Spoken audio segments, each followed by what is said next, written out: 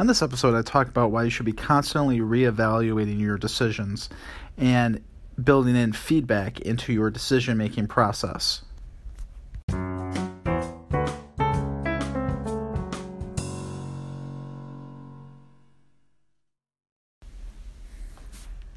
Hello, everyone, and welcome to episode 61 of the Lawyer Lifestyle Podcast for April 25th, 2018. My name is Dave Scriven-Young, an attorney from Chicago, Illinois, and I'll be your host.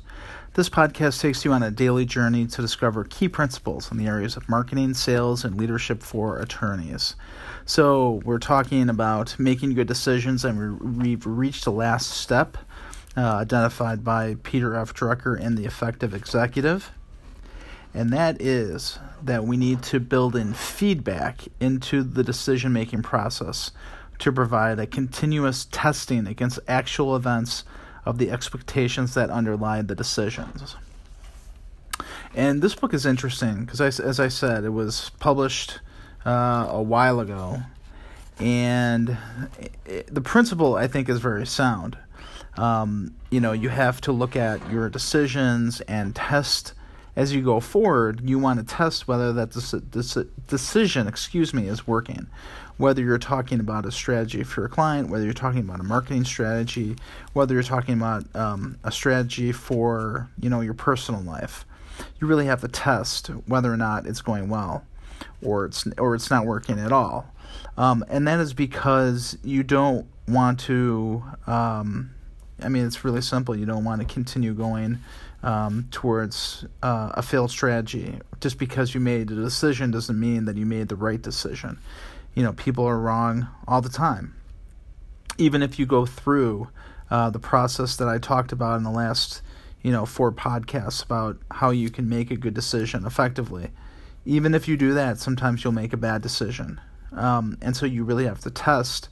You really have to test against what's happening in reality, what the facts are, as opposed to what you hoped the goal would be for making that decision.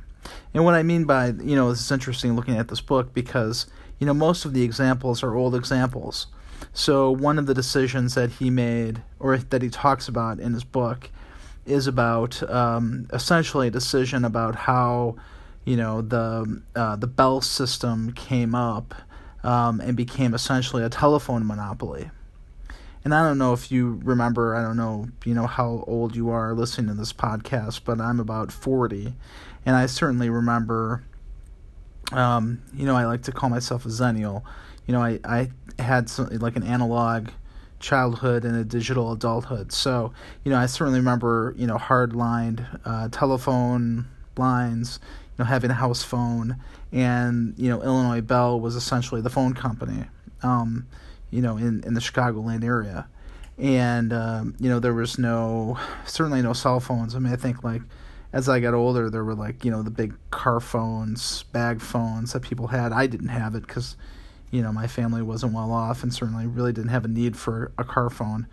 I think one of my parents got a beeper at one point, or maybe not. But anyway, the point is, he talks about this really momentous decision that created the Bell system. And the interesting thing about it is that the Illinois Bell system is gone now, right? I don't even know, I forget who owned the Bell system, probably the Bell company, but regardless, we don't even have really house phones anymore. I'm sure some people do. I gave up my house phone a long time ago, and I just use my cell phone. Not a lot of people have hardwired phones anymore. And then the funny part is he talks in the book about, with the advent of computers, now it's all different. And, I think Peter Drucker died in 2005, so he saw a little bit of the tech revolution, but, not really. Computers and internet and streaming and cell phones are far different in 2018 than they were in, when he died in 2005, and certainly different from when this book was published. So I guess the point is, even though, a good decision So even though you make a decision and it looks right, and you certainly have a goal in mind, and maybe you're close to meeting that goal, you're going along that goal, something may happen that drastically changes your outlook in terms of what that decision is doing for you. So whether that's creating, you're basing a decision on technology that may not even be around in 5, 10, 15, 20 years. So you always want to be reevaluating your decisions and your decision-making process.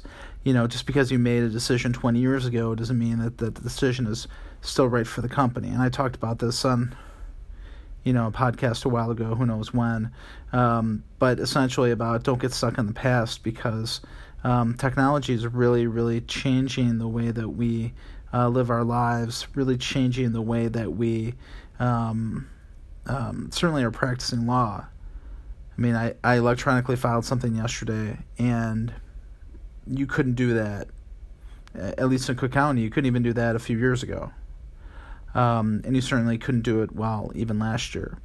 So I guess my point is we really want to be reevaluating decisions that we made in the past and think about what changes are coming down the line that we need to change our decisions to make sure that they're still working in the day that we're living. Yes, it made sense 30 years ago to make a decision that created the Bell system. It doesn't make sense to rely on old technology now. Of course not. We need to be constantly looking back, looking at the decisions, see which ones are still good. Then we continue moving forward with those. If they need to be changed because they rely on an assumption that is no longer available or no longer true, then we need to change that decision. And it's very difficult. It's very difficult to look back and say, that decision we made, while it worked pretty well for us for a while, is really no longer making sense right now. Because, whether it's, using an actual dictation machine instead of, doing something on your computer and having a computer transcribe it, or, whatever technology you have in your office that is completely outdated, but it's far easier to continue using it than it is to get with the times.